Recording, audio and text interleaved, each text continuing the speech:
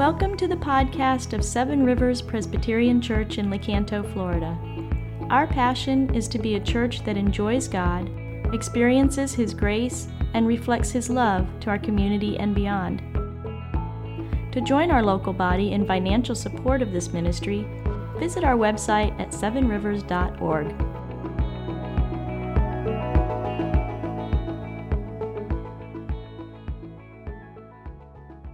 As you know, we're working through a series called The Heart of Christ, using a book by Dane Ortlund called Gentle and Lowly. And so each week we've been diving into what the Bible has to say about the heart of Jesus. And this morning, we're going to look at that He is rich in mercy. So if you're willing and able, why don't you stand? And we're going to read from Ephesians chapter 2. Paul writes this to the church at Ephesus. And you were dead in your trespasses and sins, in which you once walked, following the course of this world, following the prince of the power of the air, the spirit that is now at work in the sons of disobedience, among whom we all once lived in the passions of our flesh, carrying out the desires of the body and the mind. And we were by nature children of wrath, like the rest of mankind. But God, being rich in mercy, because of the great love with which He loved us, even when we were dead in our trespasses, He made us alive together with Christ. By grace, you have been saved and raised up with Him and seated with Him in the heavenly places in Christ Jesus, so that in the coming ages He might show the immeasurable riches of His grace and kindness towards us in Christ Jesus. For by grace you have been saved through faith, and this is not of your own doing. It is a gift of God, not a result of works, so that no one may boast. This is the reading of God's Word. It is, every part of it is true, and He gives it to us because He loves us. You may be seated.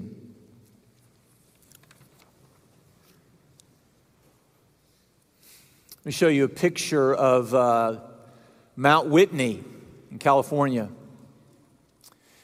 Mount Whitney is a towering peak. And when you're on the top of Mount Whitney, you can see on a clear day for hundreds and hundreds of miles. And it's a beautiful panoramic view, vista after vista like this one. But you can also see something else about 80 miles to the southeast. You can actually see Death Valley. What a staggering contrast. The top of Mount Whitney is cool and refreshing and beautiful. And it's like you can really almost see all of life. And Death Valley is dry and lifeless and hot. In fact, there's a number of warning signs when you enter into Death Valley, like this one. Extreme heat danger. There's a warning sign for flash floods. There's a warning sign not to leave your air conditioning in your car on too long. There's a warning sign for bad water. There's a warning sign for, there's one sign that says this: don't become a Death Valley victim. There's also a place called Furnace Creek. Death Valley. Well, it's a California thing. People in California love to do this. You can actually go from Death Valley all the way to Mount Whitney in one day. You can go to Death Valley, you can walk around a little bit, then jump in your car and drive 2 hours to a 7,000-foot parking lot, and then you can climb to the top of Mount Whitney, take in the beautiful view, and get back down to your car before dark. It's a California thing. Paul, in his letter to the Ephesians, He takes us to the death valley of the soul, and then he takes us to the pinnacle to be seated with Christ. But Paul tells us something in this passage. He says that this journey that I'm taking you on, it is actually powered by something. It's powered by the heart of Christ. Kevin DeYoung says this. He says the heart of the gospel pumps bright red in the first two words of verse 4. In 1 through 3, we see that mankind was dead, disobedient, demonic, destined for destruction. We were prodigals, scoundrels, vile, impure, unholy, treacherous, self-absorbed, self-exalting, out and out rebels. That's the bad news. We were not strugglers in need of a helping hand or sinking swimmers in need of a raft. We were stone cold dead, spiritually lifeless, without a religious pulse, without anything to please God. But He loves the loveless. He gives life to the lifeless and is merciful to those deserving no mercy. So are you ready? It's not just a California thing. It's a gospel thing. To take us from death to life. And we have to experience this journey not simply at our conversion, but we have to see it and understand to get the panoramic view of the gospel. So take your sermon outline and let's look at this passage together. First, we see the need. Paul says that we are dead in sin. You know, Jesus was not sent to us to mend wounded people, to wake up sleepy people, to inspire confused people, or to inspire boring people, but to raise dead people. Paul says we're dead in our sin. We're dead to God.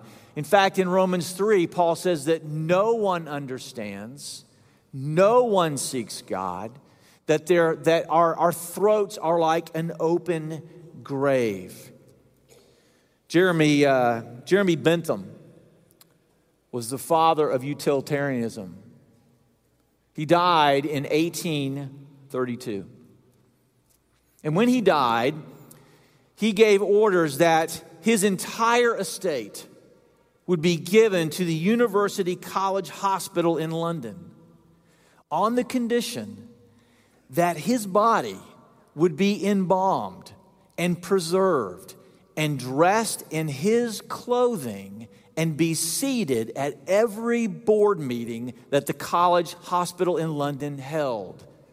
And here is a picture. His head actually is made of wax because they couldn't preserve that very well.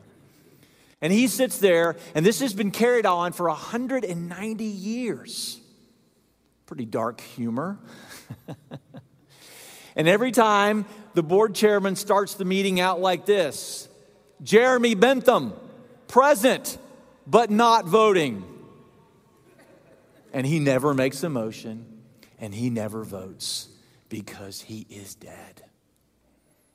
And Paul says we are dead spiritually, that we are sons of disobedience, that we're actually following the devil, following the ways of the world, that the power of hell, following Satan, is not something we just yield to. It's something that is at work inside of us. Now, the Greek word here, to follow, means to be mastered, to be enslaved, that we are not able to not sin, that we are not able to not rebel outside of Christ. There's actually a trend started in California years ago where you can get a really fancy hotel room. And they're just beautiful. But you pay a lot of money. You pay $2,800 a night, and there's no television, there's no Wi-Fi, and your cell phone will not have a signal. People are paying thousands of dollars because they need to be rescued from the addiction to their devices. They're so enslaved to them. We inhale the rejection of God. We exhale to self-destruction and well-deserved judgment. Paul says that we are by nature children of wrath. It's not that we don't deserve heaven. We don't deserve heaven. No, we do deserve hell. Outside of Christ, we are hell's children. You know, sometimes, and rightfully so, Christians get comfort from reading Paul's words in Romans 8, where Paul says, if God is for you, well, then who could be against you? If you got God on your side, you're unstoppable. But what if the reverse were true? If God is not for you, if God is against you, we don't just slip into the passions of our flesh. We live in these passions. You know, if you have small children, or you remember when your kids were little, there's moments when you're raising them where you go, I cannot, you just can't believe how naughty they are, how manipulative they are, and how deceiving they can be. And you look at your kids, you're like, what got into you? It's like the story of the little girl who is kicking her brother in the shin and pulling his hair. And the mom comes in to find this, and she's so aghast by her daughter's behavior. She says to her, why are you listening to the devil and doing such harm to your little brother?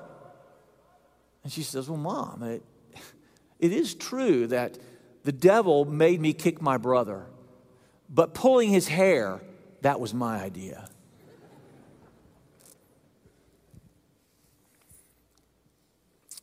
You know, beneath the smiles at the grocery store and the friendly wave to our neighbors, we are quietly enthroning ourselves at every turn. In our sin, we want to dethrone God and put ourselves on the throne. You know, sometimes as a pastor, I'm meeting with people who have just morally crossed some serious lines. And they're in my office, and we're talking through it, and they're confessing this, and they're just shaking their head, and they're saying something usually along the lines like this, you know, Pastor, I can't believe I did this. I mean, I can't believe I've done this. And then they'll usually say something like this, Pastor, you just don't understand. This is not who I am. I mean, I'm not like this. And very gently, I'll say to them, no, this is exactly who you are. In fact, you're a lot worse than you think you are. Martin Luther said that we are curved in on ourselves. Donald Miller wrote this. He said, the most difficult lie I have to contend with in my life is this, that life is a story about me. In 2013, we got a new word in our vocabulary, selfie.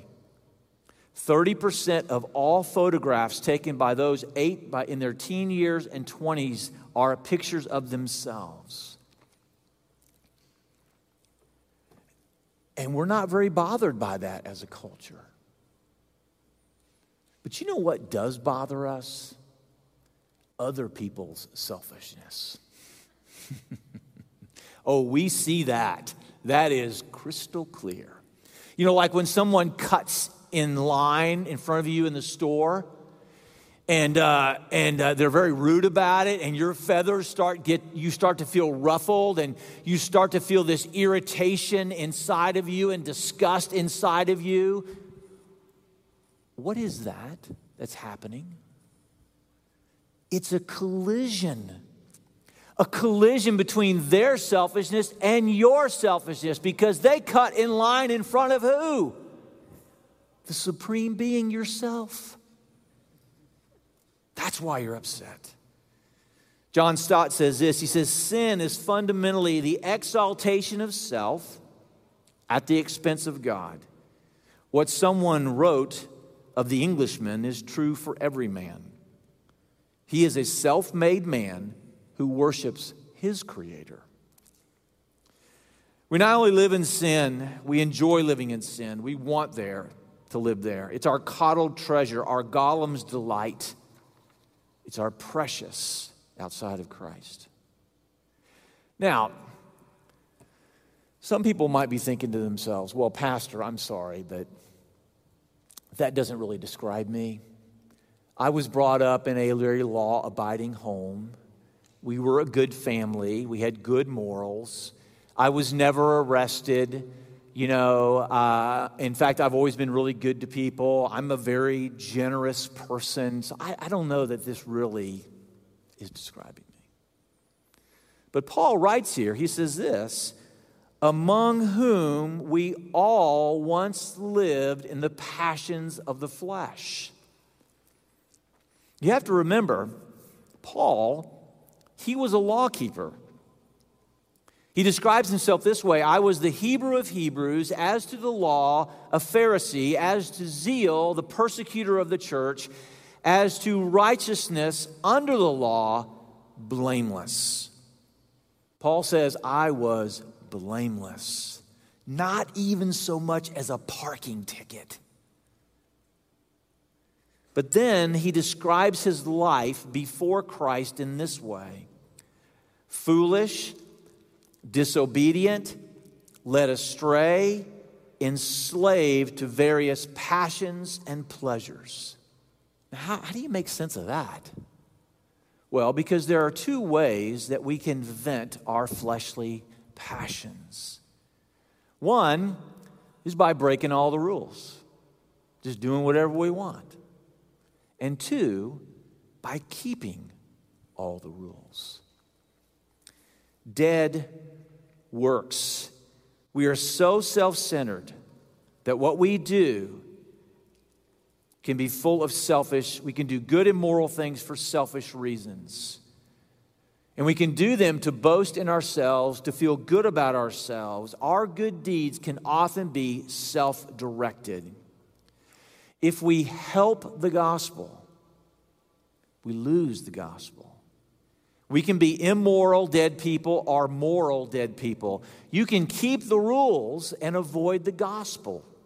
You can avoid sin and look shiny and new on the outside, but you can be avoiding Jesus. And this is most difficult to see in yourself. Here's what Dane Ortlund says about it in his book.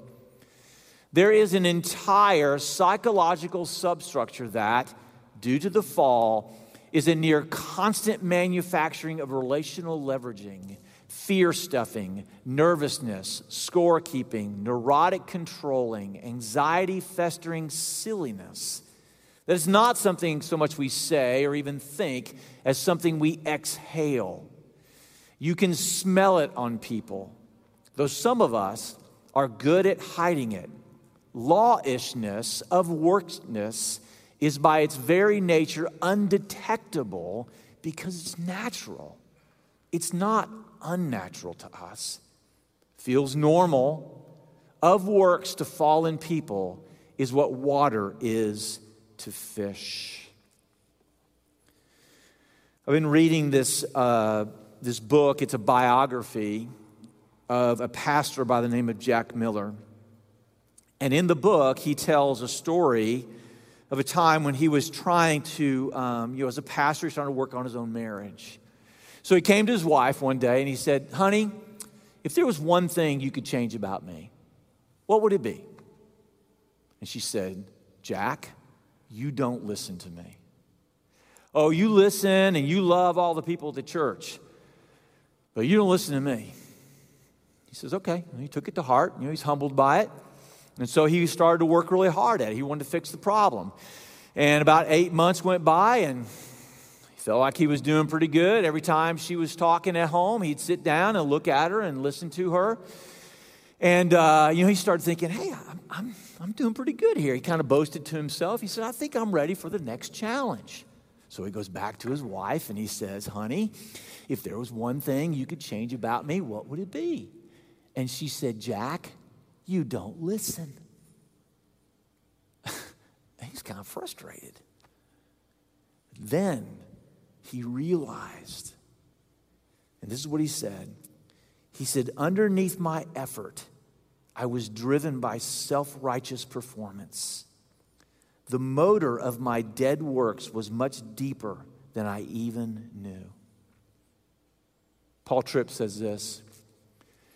He says, if your ministry is not rooted in the finished work of Christ, then you will look to your ministry to save you. My favorite part, pastors are weird. They are creepy, and some of them are freaks because they are trying so hard to validate themselves with performance, trying hard to squeeze life out of success in ministry. Your biggest weakness is your delusion of strength. Now, it's just not true of pastors. It's true of all believers. I have 3 kids. My kids are all grown now, and they're adults. But when my kids were little, I was determined I was going to be the best Christian parent ever. I was going to be like a gold medal parent, Now, what does a good parent want to do? Well, a good parent wants to protect their kids, protect their kids from maybe bad influence or bad teachers or bad coaches or anything that could go wrong. Because as a good parent, you protect your kids because you don't want anybody to harm them, to wound them, to break their heart.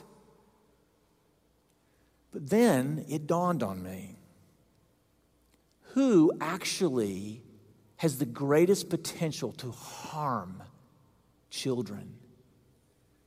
Their own parents. Think about your story. If you were wounded by your parents, doesn't it shape your life more than anything else? And all of a sudden I realized maybe it's not going to be the coaches and the teachers and the internet and any kind of outside influences. And then I just was like, oh my goodness, who's going to protect my children from me? From my self-righteousness? Pastors can harm their kids because they're so good at being good. And we just know everything. I realized I needed the school, I needed the church, I needed the youth pastor, I needed the gospel to protect my kids from myself, from my superior view of myself. Can I tell you something? It's really, really a good thing to realize you're in Death Valley because of your sin or because of your dead works. Because then you'll be able to really taste something. Second, His mercy is rich. How do we get out of Death Valley of the soul? 2 words, the most significant 2 words in the Bible. The most important 2 words in your life. But God. But God being rich in mercy. It does not say He is becoming rich in mercy. This statement takes us to the inner recesses of the Creator, into the Holy of Holies. It takes us backstage, behind the curtain, into the animating center of who God is. That mercy is natural to Him. It is not something He just does. It is at the heart of His being. David, at one point, is asking God to show him mercy. And he says, God, show me your mercy according to your own heart. You see, God is like a billionaire when it comes to mercy. And the withdrawals that we make when we fail and we sin, what do they do to the account of God's mercy? They actually increase it. They don't lessen it.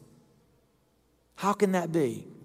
Because mercy is something he is. If mercy was something he simply had, it would be a limit to how much he could dole out.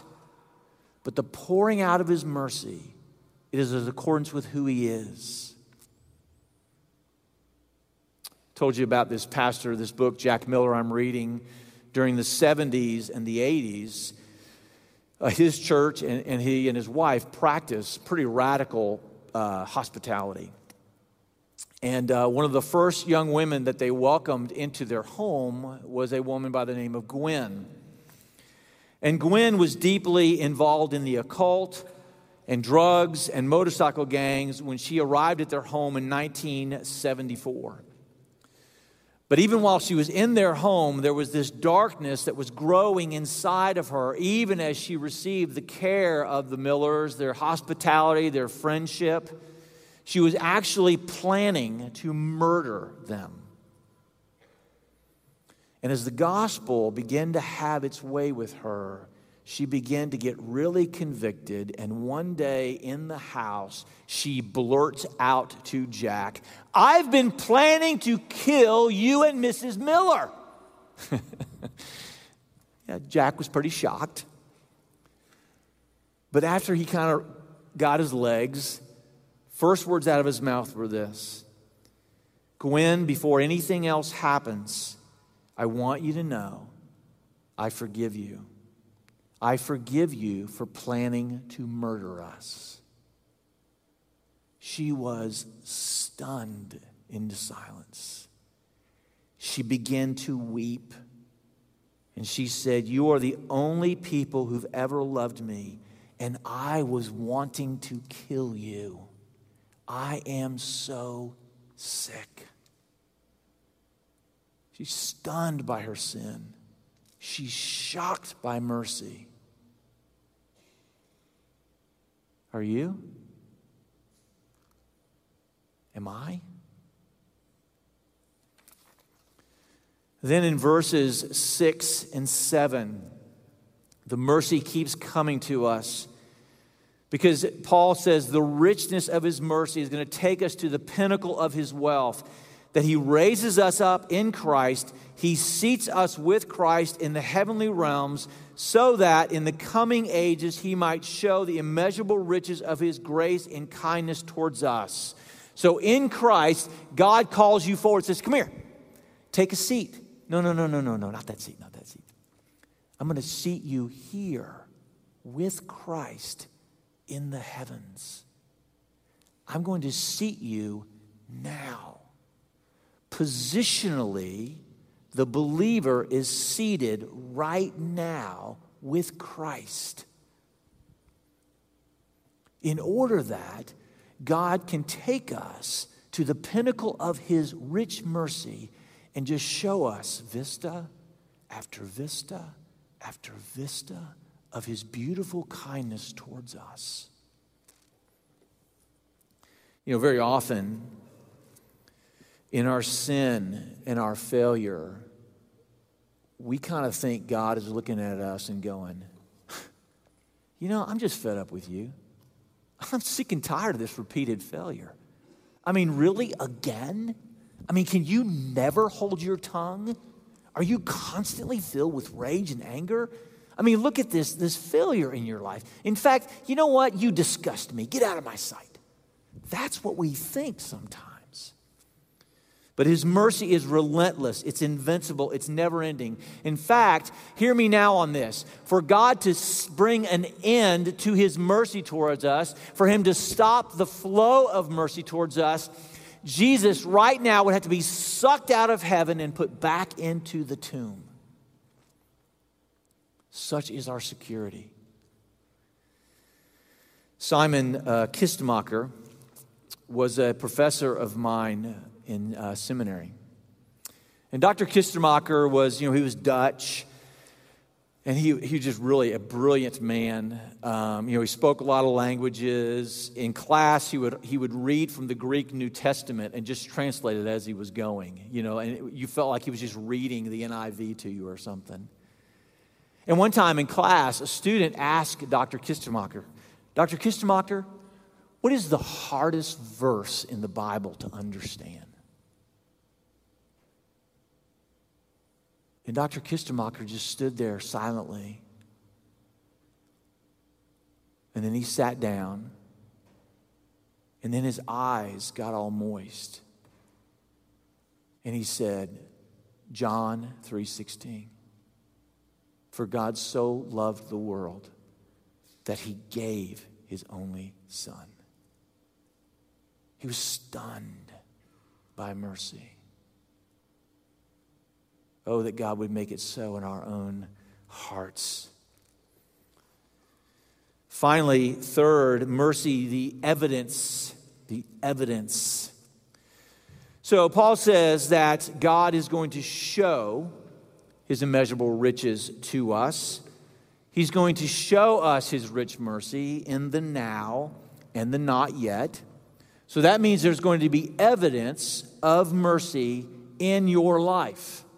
That it's going to be written on every page of your story. But some of y'all might say, oh, wait a second. Do you know my life? If my life is any evidence of God's mercy, well, then I'm not impressed. Finding his mercy towards us does not begin by looking at your life. The evidence of his mercy is found first by looking at his life. Mistreated, misunderstood, betrayed, abandoned in our place. If God sent his own Son to walk through the valley of condemnation, afflictions, and hell, then we can trust him as we walk through our own afflictions and our own sorrows on our way to heaven. I love what John Piper says. God is always doing 10,000 things in your life, and you're aware of 3 of them. So seeing the evidence of his mercy in our life always comes by seeing all of our lives in him. Love what Jeremiah Burroughs says this. He says, the consideration of the abundance of mercies that God bestows and we enjoy. It is a saying of Luther that the sea of God's mercies should swallow up all of our particular afflictions. Name any affliction that is upon you. There is a sea of mercy to swallow it up. If you pour a pail full of water on the floor of your house, it makes a great show.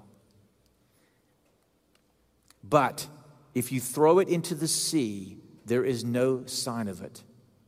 So, afflictions considered in themselves, we think are very great. But let them be considered with the sea of God's mercies that we enjoy. And then they are not much at all. They are nothing in comparison. So where do we start? How do we begin to experience his mercy? Well, Death Valley, of course. We are always beginning again in the gospel. The Ephesians are already Christians, and yet Paul takes them on this death-to-life journey in the gospel. Our justification in Christ is always giving power to our sanctification.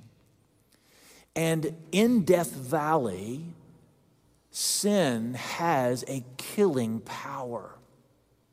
It kills joy. It kills hope. It kills relationships. And it's an ongoing reality for us on this earth. And so we have to experience the gospel, the power of it, his mercy. I want to show you a video clip from the movie Gladiator. And I want you to listen to the crowd and watch the emperor.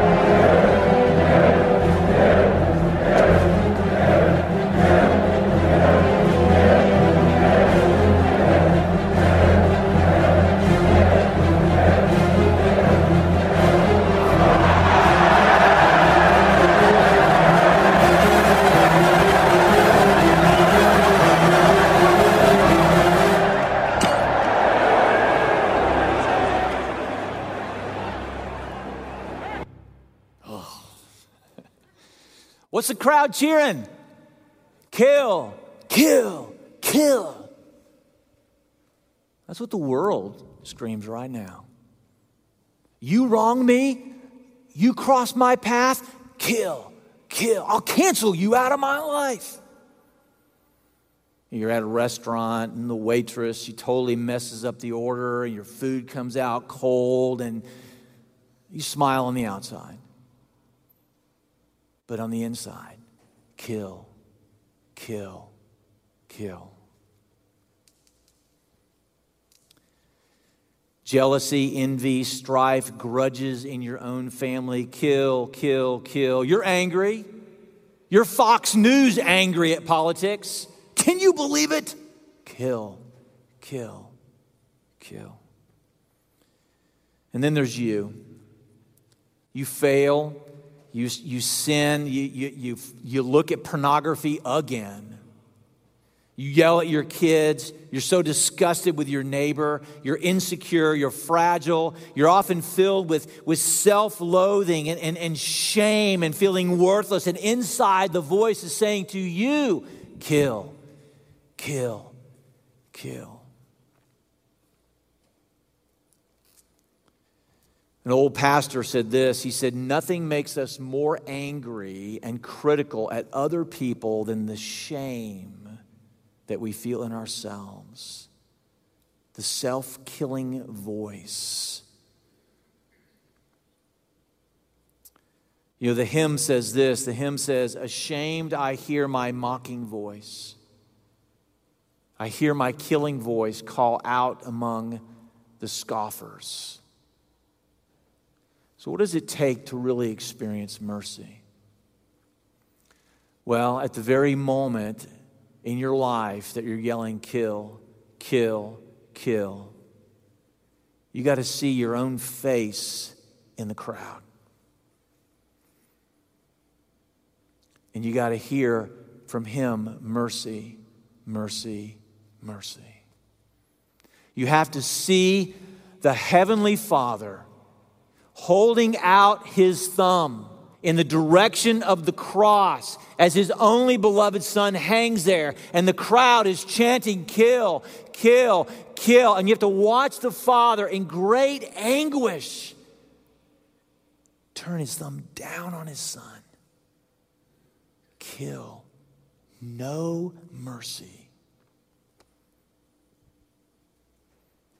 And then out of the depths of your heart, you begin to sing, how deep the Father's love for us, how vast beyond all measure, that he should give his only Son to make a wretch his treasure. You know, our sins, they are many. But his mercy is more. Let's pray. Lord Jesus, there is nothing more liberating than the gospel journey. For my afflictions, for my dead works, for my sin, for my church family.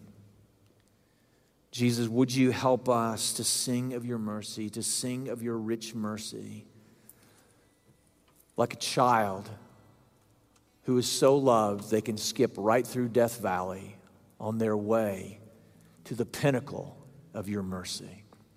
Amen.